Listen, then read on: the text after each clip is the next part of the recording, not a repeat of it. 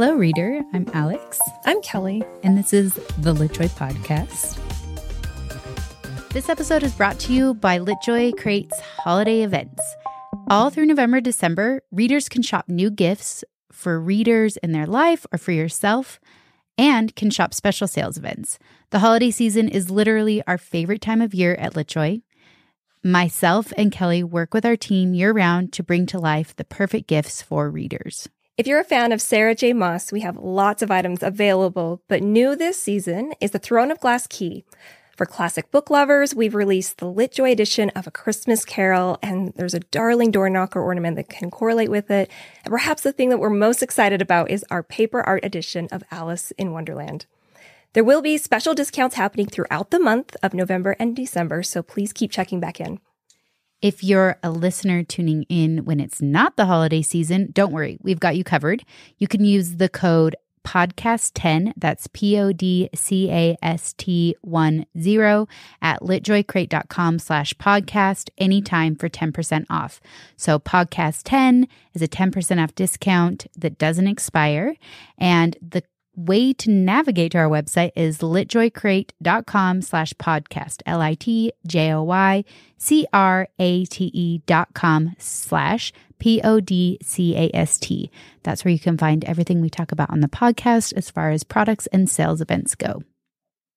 And of course, all of this info will be in the show notes. Today is our book club, our second book club of all time. And we are reading, we read, already done, Divine Rivals by Rebecca Ross. And I'm going to read a mini book synopsis for those of you who haven't read this book yet. Okay. And you can go ahead and just skip past this part if you have read it. Just so you all know, after I read this book synopsis, we will dive into the book club, and it will be all about the details of the book. So if you have not read Divine Rivals yet, pause, spoiler alert. Spoiler alert. Pause, read the book, listen to the audio if you want. The readers were beautiful readers on the audio. And then come back and listen to the episode because we want to hear what you thought and we want you to read this book. That's why we're recommending it. So, okay, perfect. Written by Rebecca Ross in 2023. That's this year. Divine Rivals is the first installment of the Letters of Enchantment duology. So book 2 is coming out this year as well in December. So by the time this book club comes out, it could have released. This book club episode will be right in the middle of December, I believe. So it could be out or not. The story follows protagonists Iris Winnow and Roman Kitt, rival journalists and mystery pen pals from... that feels like that's a spoiler. I'm glad we gave the spoiler warning. I can't believe that's in the synopsis. From Oath, who independently became war correspondents to report on the conflict between two rival gods in the West. An epic enemies to lovers fantasy novel filled with hope and heartbreak and the unparalleled power of love. Divine Rivals explores a variety of powerful themes such as relationships in wartime, the emotional connectivity of the written word, and the dangers of censorship. All right, let's dive in then and let's talk about this book. Alex and I, in a previous episode, interviewed Rebecca Ross. So definitely check that out. I think it's our third or fourth episode. I'm trying to remember. The first 4. It was such an amazing interview with her. We got a lot more backstory and context to certain things in the book and some really beautiful moments that felt really emotional, when I went back and watched those episodes. And I would highly recommend listening to that. Yeah. But reading the book first. So... Right. Read the book, then listen to the podcast with Rebecca Ross, then come back and listen to this podcast. This is the homework we're giving. But this is the fun. We get to talk about everything, spoilers and all. We were being very careful and cautious about what we were talking about with Rebecca because we didn't want to have any spoilers. But there's so many things we haven't had a chance to really dive into. So let's dive. Let's do it. For anyone interested in reading this book who hasn't, we've warned you many times, but this is your last chance that this will be full of spoilers. Warning. And this book, while I would recommend it for a wide variety and audience, there is some trigger warnings that we just like to remind people that there can be... certain people just like to know what's coming up. So if you haven't read this book and you don't know, some of the warnings are just, there can be violence, there's death involved, there is PTSD, there's war. But I thought she handled it all really, really gracefully. Yeah. Nothing felt too intense for me. I felt like it was very tastefully done, but also it handled some intense themes like wartime and I felt like it felt really relevant to the story. And I felt like it gave a lot of depth to the story too. Yeah. So, yeah. Why don't we just dive in and talk about the setting then? Because that kind of set it up for that. I love the setting of this book. The setting was one of my favorite parts of the book. It pulled you into this very World War I England kind of vibe. Mm-hmm. Like you felt like you were in the rainy streets of London, but it is set in a mythical world. Yeah. So it does not take place on Earth or in time on Earth. Mm-hmm. But it was, very mythical and or very like London with magic kind of a thing. It was so interesting while I was reading it because there were moments that I completely forgot that this was like a fantasy world. Because there are there's like mythological creatures or gods, both of those exist, but it felt very, very grounded in reality. And so it was always not a little like jarring when I was like, oh yeah, there's gods and stuff. Like this is not actually supposed to be taking place during like World War I or World War II, but she did a beautiful job of like integrating a really grounded world. Yeah. And then she's like, and here's your little sprinkle of magic. Yeah. So that was really unique. I haven't had a setting like that in a while in a book. Yes. I love the setting of the office that they, so they're both writers, journalists. And so the journalist's office was such a fun setting to be immersed in because it's like clickety clack of typewriters and like, their boss who's like giving them only one chance to get the story right. Like there's that really scrappy journalist kind of feeling that you see in like wartime reporting. And so it felt, it felt really cinematic is what the setting felt like. I felt as if I was watching the book like a movie. Yeah.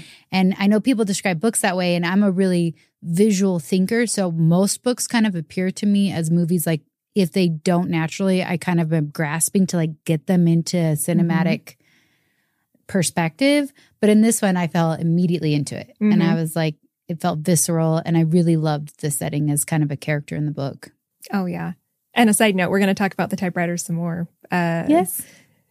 I didn't realize the author, Rebecca Ross, I think she collects old typewriters. And I think it was a really fun way for her to kind of just like tuck in that little, just little moment for herself into the book and make it really an integral part of the book. Oh, yeah. The typewriter's totally a character in the book, which is super fun. I'm just like, it's like catnip for readers that it's like rainy London, enemies to lovers, magical typewriter. I'm all, yes. I love it. All so of our much. favorite things. I know. Did you say tea as well? Damn it. That's perfect. We're like, there was tea. Feels so cozy.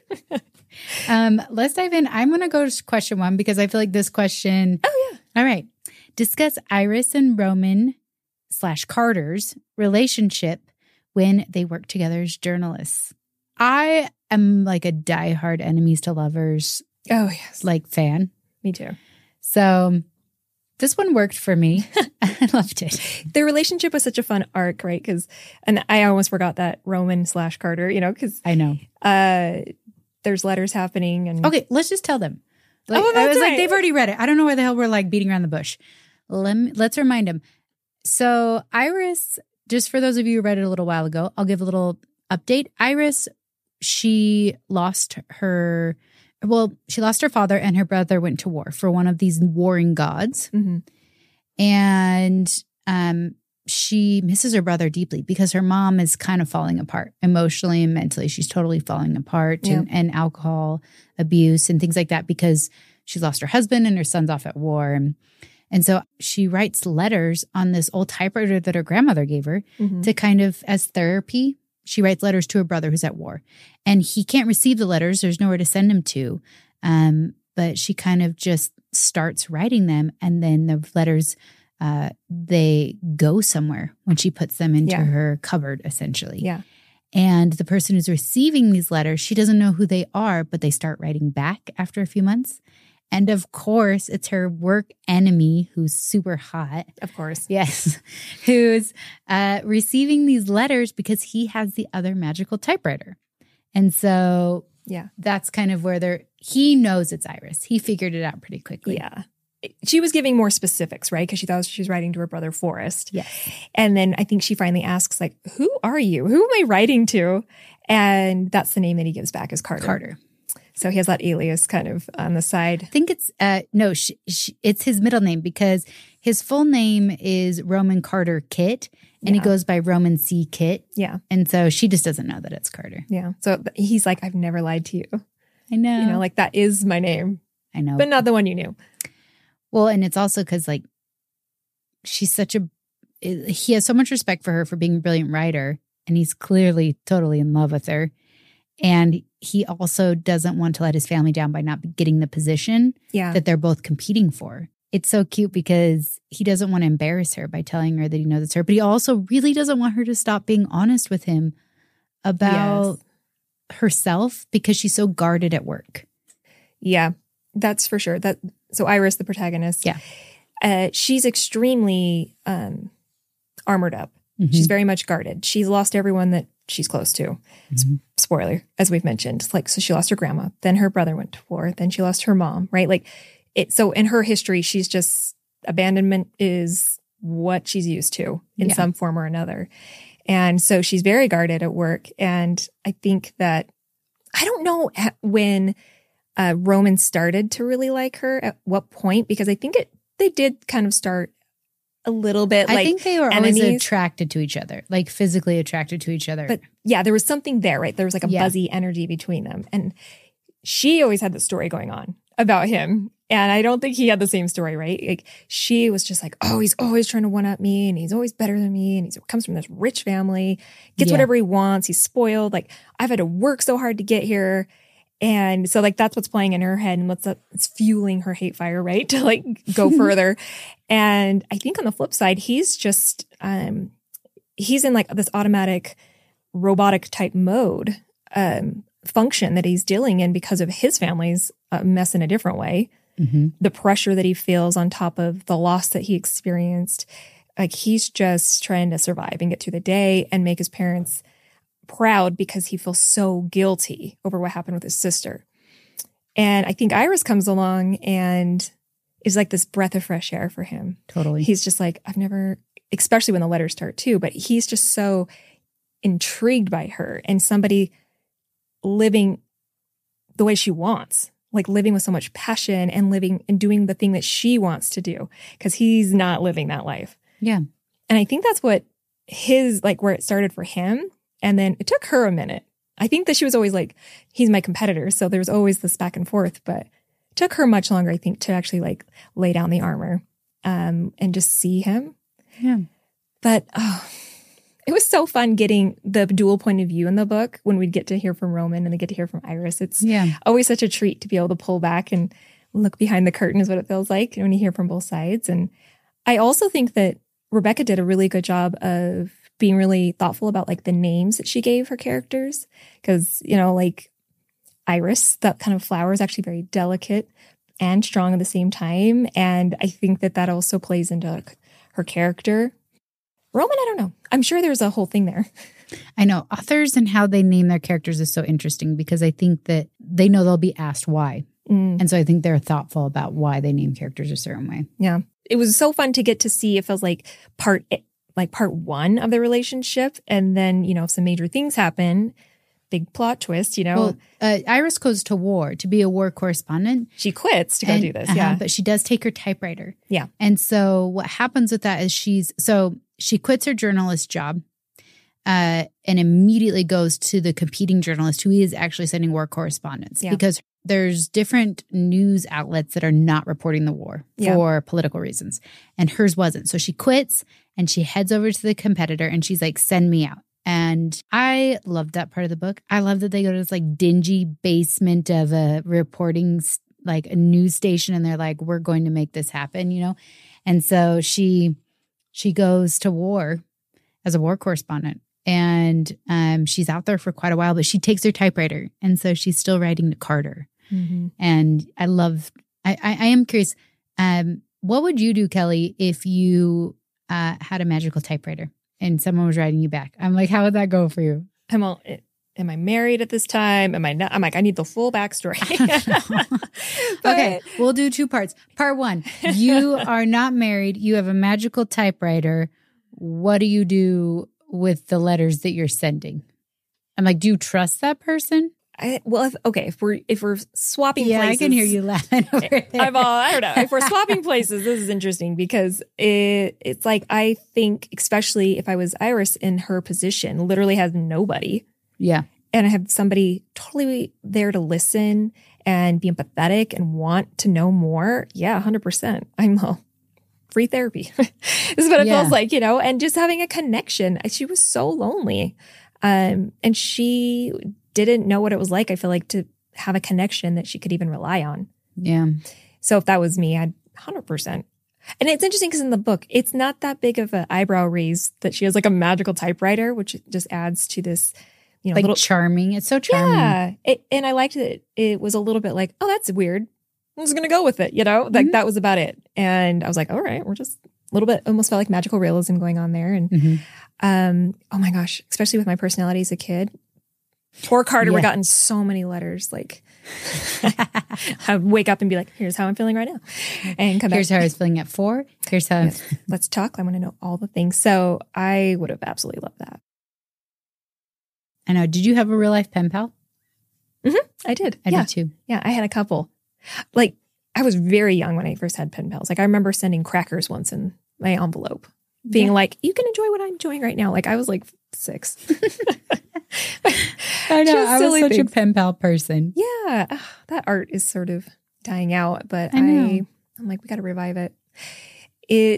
Having the time. Send crackers to all of our customers. They're like, I was a big writer as a kid. Like, I wrote all my thoughts and feelings down for my parents, for my friends, for my grandma, for the pen pal. I was just like, where can I put it all?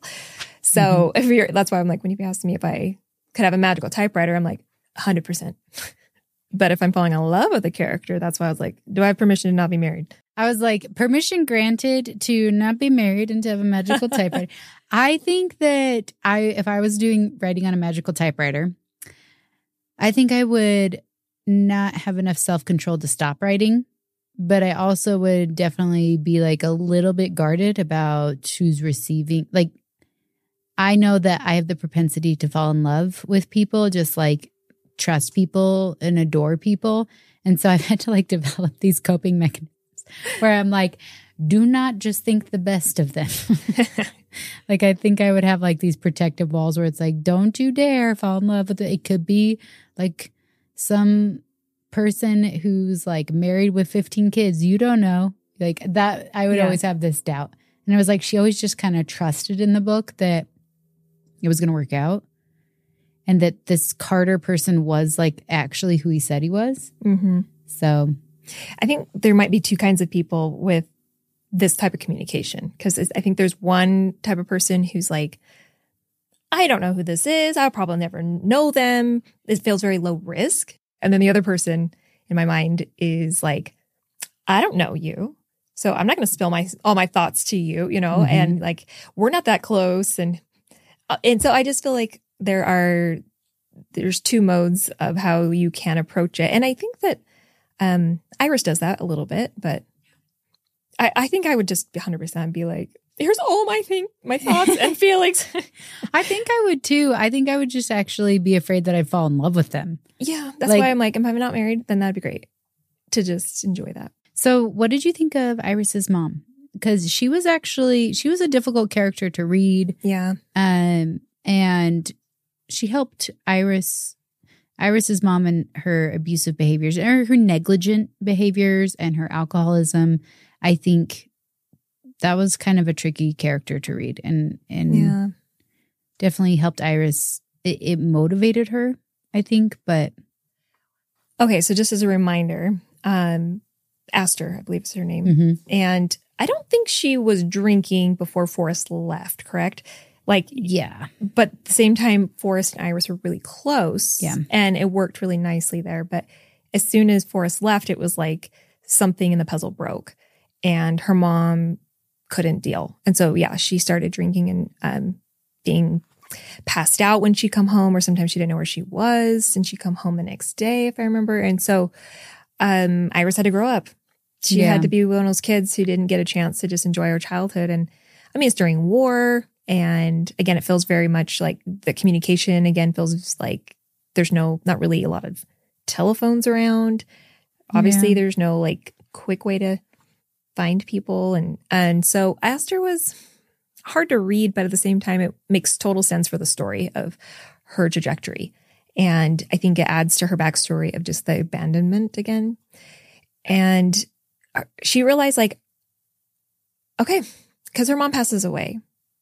And the way she dealt with that, I felt like was very telling of her personality too. She kind of like took care of everything very like clinically almost. Yeah, she went into like survival mode Yeah. to make it all happen. And it was so hard. It was hard because in the book, when her mom passed away, Iris didn't go into work. She died in an accident.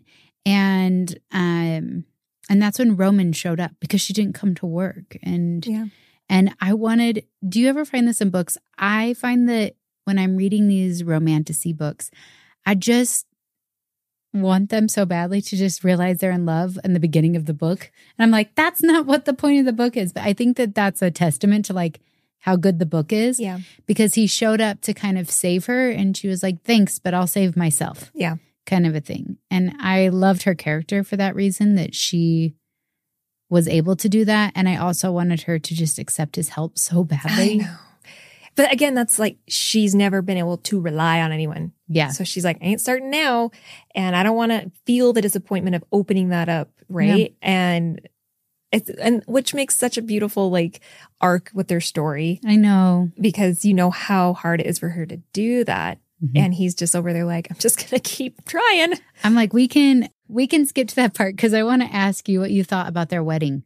And then their wedding night. And I thought it was really sweet. So I loved how they got married in the garden. Yes. Now, fast forward, they're together at the war front and they're getting ready to go out they have to go out to the front. Yeah. But the day before, they're like, we're going to get married in this beautiful garden that we've all been trying to help grow.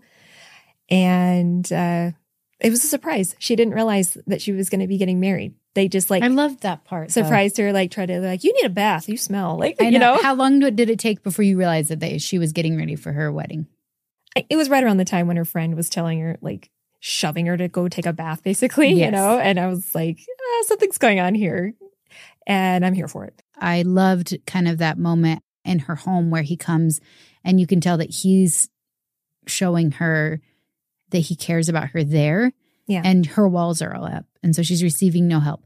But at the end of the story, I loved the wedding scene and how her walls are completely down. Yeah. And how much she can see like that authentic love that he is sending her way and that full circle moment. And it's so frustrating because there is 2 books. And so when they end the book and they're not together, they are still in love. Yeah. But war circumstances pull them apart. I'm all, son of... I know. We're back at it, but it was so cute. Yeah, because they get married and then everyone's like, go do your thing, like go to the bedroom and enjoy your time. And it was really sweet. It is a fade to black, though. Yeah, it's a very sweet romance. I just love the moment when she finally does, symbolically and literally strip her armor, take off her clothes, and then spend that time with Roman and have their wedding night. Yeah. Then to wake up the next day and be like, all right, I love you. Well, we'll talk about that in a second because he says it, but she doesn't. Yeah. And then they go to war. They go to the war front. And then they're separated. I know. I'm so excited for book 2.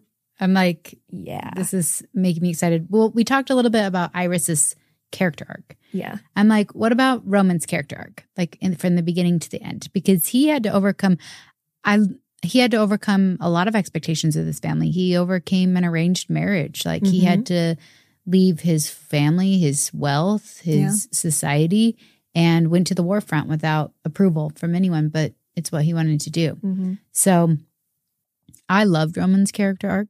I thought that I just always felt like he was a good guy. Like even in the beginning when he was like super competitive, I just always thought he was so charming of a character. He was really sweet. Like I think Rebecca did a really good job of portraying in Iris's mind that he wasn't a good guy, with the stories that she was writing. That like as a reader, we were all like, oh, oh, come on, give him a chance. Yeah, like, 100%. Come on, he's a good guy. And, you know, I'm such a sucker for someone, like a guy that has, what's the word I want to use? Has demons probably, you know, to overcome. And I'm over here like, you can do it. And it's like, his arc was so interesting because he realized so much in one moment. When he pushes back on his dad, right? Yes. And like, I'm not going to marry someone that I have zero interest in just to make you happy with our families in alignment, you know, like, and she had like really no interest to marry him from what I remember. And so there was that arc. Well, the reason their families were aligning is because they were creating chemical weapons. Yeah. For war. Like, it was very political. Yeah, it was super political. And I'm excited to, so the chemical weapons that go off at the end of the book are supplied by his ex-fiance. And I'm really excited to see how that ties in book 2. Mm-hmm. And I know, Rebecca, she did say in book 2 that you get more of the two gods, which is Dacre and Enva. Yes. They're also going to be more in book 2, which is like, whoop, whoop. What I also really appreciated about his whole story arc is that not only is he overcoming like just family expectations and the wealth and all of the pressure there, he was living with so much guilt after his sister drowned. Yeah. Oh, and he felt so responsible for it because he was there and fell asleep. And she drowned. I can't remember how young she was. But she was like 5. Yeah. She was little. Yeah. Mm-hmm. And then did her parents blame him? Did his parents? Her dad did for sure. Or his dad did for sure. Because he was like, you know what you owe this family. That was kind of the theme. Ah, that's right. That was I just think like parents can mess their kids up. Oh, yeah. And I'm like, every story I'm just like, yeah, this came from somewhere. Like, those experiences, you know. But yeah, I felt my heart just broke for him because he already had this tendency to want to solve problems. Yeah. And he wanted to make his family happy. And I think that that's just like super relatable as a human being and wanting to be the person who your parents can count on or not wanting to add to their grief, not wanting to add to their stress, and then knowing that you were somehow part of their biggest grief. Yeah. That is just like a huge burden. Yeah. And I think it just showed how much more courage he needed to have to tell them no and to go do something and something really dangerous, like going to the war front to report on the war. That's a very brave thing to do, you know? Mm-hmm. And what did you think about the scenes when they were at war? Because I think where you see like his bravery really come full circle is when they're in the trenches at war. So they go out to the war front. So they kind of are stationed away from the war front and just go into the war front to report and come out. And when they went into the war front, they're in these trenches, which is really similar to World War I, I think, and how she described it. Yeah.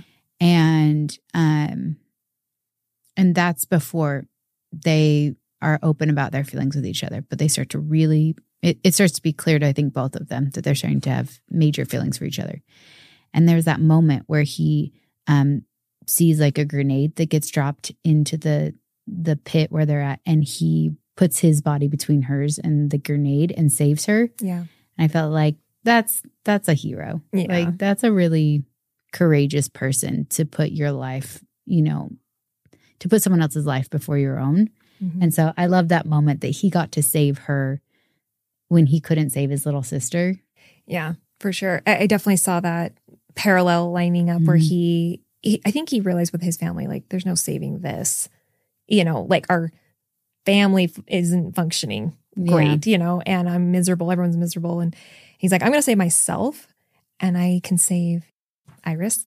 If I couldn't save her, my sister. And I don't know why when he said that, it immediately reminded me, I'm calling it his Darcy moment when he was like walking towards her when they were all like the sirens had gone off, right? And everyone's supposed to be home and be safe because the gods are out. Okay, like, so Iris went to war first. Yes. Didn't know he was coming.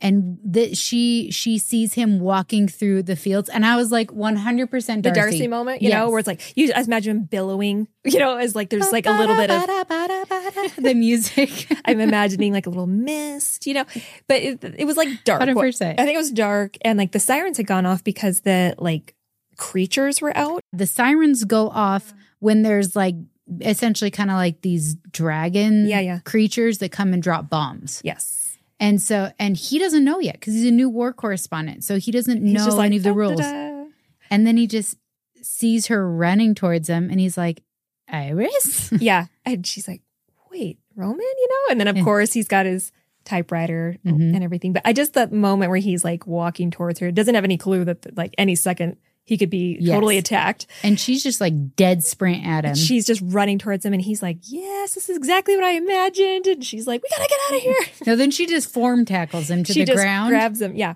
And then I think and they're like holding each other and she's like, don't freaking move. We're all gonna die. And he's like, okay. Kind of reminded me, okay, I don't know where this is coming from, but that moment in New Moon, when Edward's like trying to reveal himself to like, the Volturi, and so he's like, I'm gonna go sparkle out in the sunlight, and he's got like hair on one nipple but no hair on the other. Deal. Why? Can't deal with that. Sorry, that was the first thing I said when that moment happened. I'm all, but why? What's with his nipple? Shave the one, or neither. Why? But we digress. But that moment, when she, just like lunges at Edward. Bella.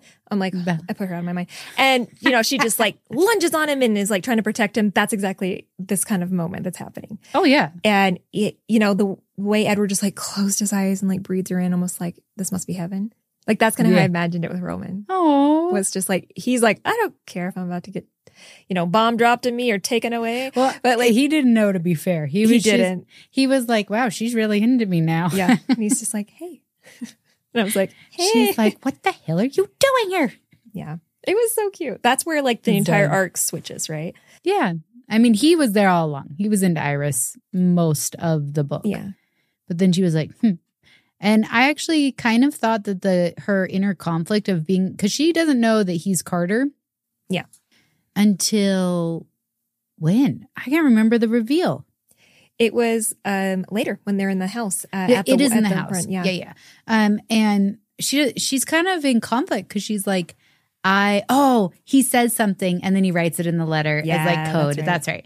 But no, she's like, has this inner turmoil where she's like, I'm in love with Carter kind of. And I'm like really starting to feel things for Roman. And we're all like, it is both. It is one. So I'm like, no conflict. Enjoy. Just have a good time at war.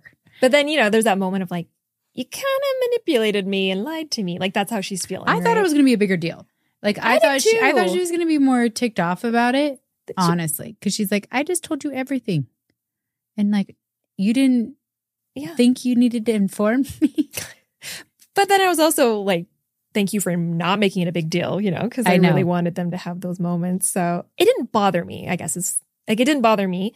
Yeah, no, it felt really feel good at the end there. Yeah. And then until it didn't. Until her brother showed up, which I was like, her brother seems to have been through things. So apparently he basically either died or was almost dying, correct, right? When Dacre found him? Yes. So Dacre, remind me, Dacre is the god that we're like, barf.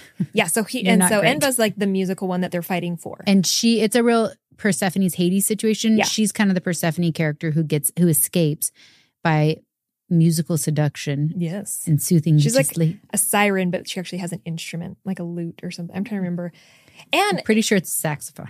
A saxophone? It's a cowbell. 100%. Luring them to sleep. There used to be hundreds of gods, but they couldn't stop warring each other. And they got down to 5. Mm-hmm. And they were like put into some sleep, right? Like the humans found a way to put them to sleep.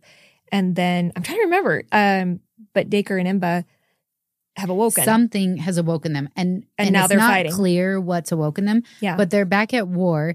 And Dacre, this part was one of my favorite parts of the book. It really set up too, but essentially chemical bombs dropping. Yeah.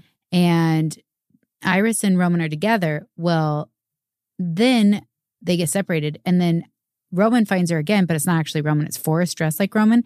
And he takes her away from all the chemical warfare and helps her escape back to the city where they were from. Yeah. And leaves Roman behind. And what's cool is in book 2, we're going to get more of what's going on for Roman.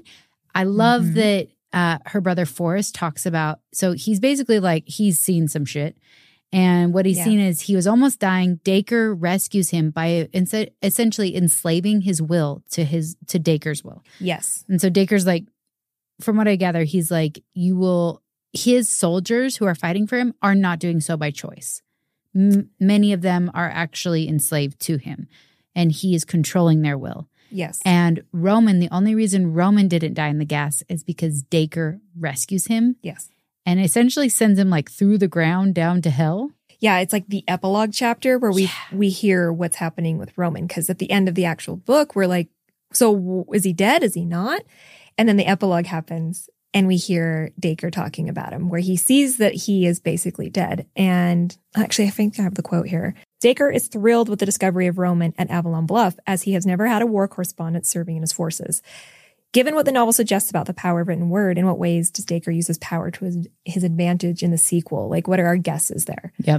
And I mean, politically, right? Like, that is what happens in real war. It happens in this book. Different news outlet places only report about one or the other. And it's very skewed. It's totally what, like, the censorship is happening. Yes. And so Dacre is like, sweet. Look what I just found. And so he repairs his soul, is kind of the vibe I got. Yeah, like heals his body, essentially. Because he was like, he was going to die. Mm-hmm. And he did. He like sent him down to like the underworld or something. Yeah, he like opened up like a little... Okay, remember there was a moment where like there was like this weird circle. Yep, he put the circle around him. Mm-hmm. And it's like... And they saw one of those circles and they're like, where'd that person go? There's just a circle here. It's the aliens. It's the aliens. 100%. I was like, oh my gosh, are there aliens? The first time I heard that, I was like, sounds like one of the grades. I'm like, who knows? Maybe Rebecca's going to throw that in. We're all going to be shocked. We're all paranormal. What? Totally not Rebecca's vibe. That would be hilarious, though. She's like, by the way, aliens. But we do have some information about what's happened to Roman in Ruthless Vows, the second book. I was like, shut up. Tell me So I'm more. going to read it. It says, Roman has been magically bound to the underling god and is now tasked with writing war propaganda for Dacre. He healed him from the brink of death in the golden fields of Avalon Bluff. His memories have been stripped, and yet magical letters that appear through his wardrobe door urge him to betray Dacre and follow his heart to Iris. Oh my god! So is this really like, what is this movie? What I'm thinking of, where like 50 First Dates or something? Like, he's forgotten his memories because they've been stripped. So that's why how he controls these people. But doesn't he have a ring? Oh, is this Lord of the Rings too? What's happening? No. Like, I'm like, I wonder if he remembers, because he doesn't remember he's married. And so she has to convince him to fall in love with her again. That's what I'm guessing. But because he convinced her to fall in love with him in the first one. Yeah. Oh, this is going to be such a cute book. Well, and it reminds me, okay, so if you remember, she actually never said I love you to Roman, even on their wedding night. And because she talks about it in the very end, how she's like, I regret that now. Yeah. You know? And so I'm like, maybe this is just that final piece for her to really, truly take all that armor off. Yeah. As you mentioned too. Because she has to fight for him. And remind him of their love. And so I'm like, oh, I'm excited for that, like, full circle. This is going to be a good December. Don't break my heart, Rebecca. I don't feel like she will. Nah. I feel like with Rebecca's books, there's always like this, happy and slightly like, not ironic, but there's a happy ending and a thoughtful ending. Yeah. Like, I feel like Laini Taylor's books are like that too. There's some some authors that I read, J. Kristoff, where you don't know if anyone that you like in the book is ever going to survive. Like, they just kill them off. But I don't think Rebecca's like that, right? She's like, I don't want to live in that kind of world, you know? But she puts them through things for sure. That's the point of the story. But it does also remind me of Hunger Games, right? With like Peeta. And his memories kind of get stripped, same thing. And Katniss has to remind him, like, that was such a good part of that book. Yeah. Oh, that was messed up. It was awesome. It was a great part of the movies too. Yeah. Anyways, I digress. We don't have to go down a Hunger Game rabbit hole, but I could. I know. What would you say in this book? What would you say is your favorite character, or what character arc did you enjoy the most?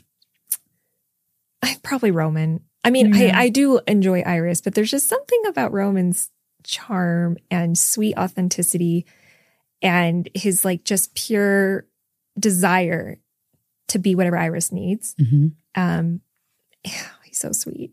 He's so sweet. But at the same time, he's not a pushover or anything like that. Like he's got a really good balance and he had a lot going on with him too. And I think we're going to fall even more into Iris's story, obviously, in Ruthless Vows with her arc. And I'm excited to kind of see how that ends up. What about you? I probably am Roman as well overall. Just found him to be very charming and I loved how endearing he was. But I feel like the reader probably relates a lot to Iris. And I related to kind of her overcoming these different self-doubts and like learning to, I think, trust herself or also just like hold herself up and to be really scrappy. And so I related to that a lot, but Roman's arc was really darling and he was like a really lovable character in the end. And I think probably the character I'm most excited about though is Dacre. I was going to say, let's talk predictions too. Because I'm like, I tend to really love villains in books though. Like I like the villains that have interesting stories or that create chaos in stories because I feel like that's so necessary to like the hero's journey. I was such a sucker for like the Darkling. Yeah. And I was like, I'm not supposed to, but this is even hotter now because I'm not supposed to like him. I know. Well, like sometimes hot ones, but even like. He just had depth to him. Oh, yeah. I'm like, I didn't like even in Harry Potter, I didn't like Umbridge as a villain. Like she was painful to get through, but I loved Snape as a villain. I loved the complexity of that character. And so I'm excited to see Dacre and Emva and how they interact. I think there'll be a lot more of them in book 2. And I think if I predicted book 2, Iris will somehow convince Roman that he should fall in love with her. And then she'll reveal it to him that they're married somehow and that he'll get his memories back. Okay. That's what I'm going to predict. I am hoping we hear more about Enva. Yeah. And because we haven't hardly gotten much. And Rebecca in our interview with her was like, prepare yourselves because you're going to hear a lot more about the gods in the second book. And I'm like, yes.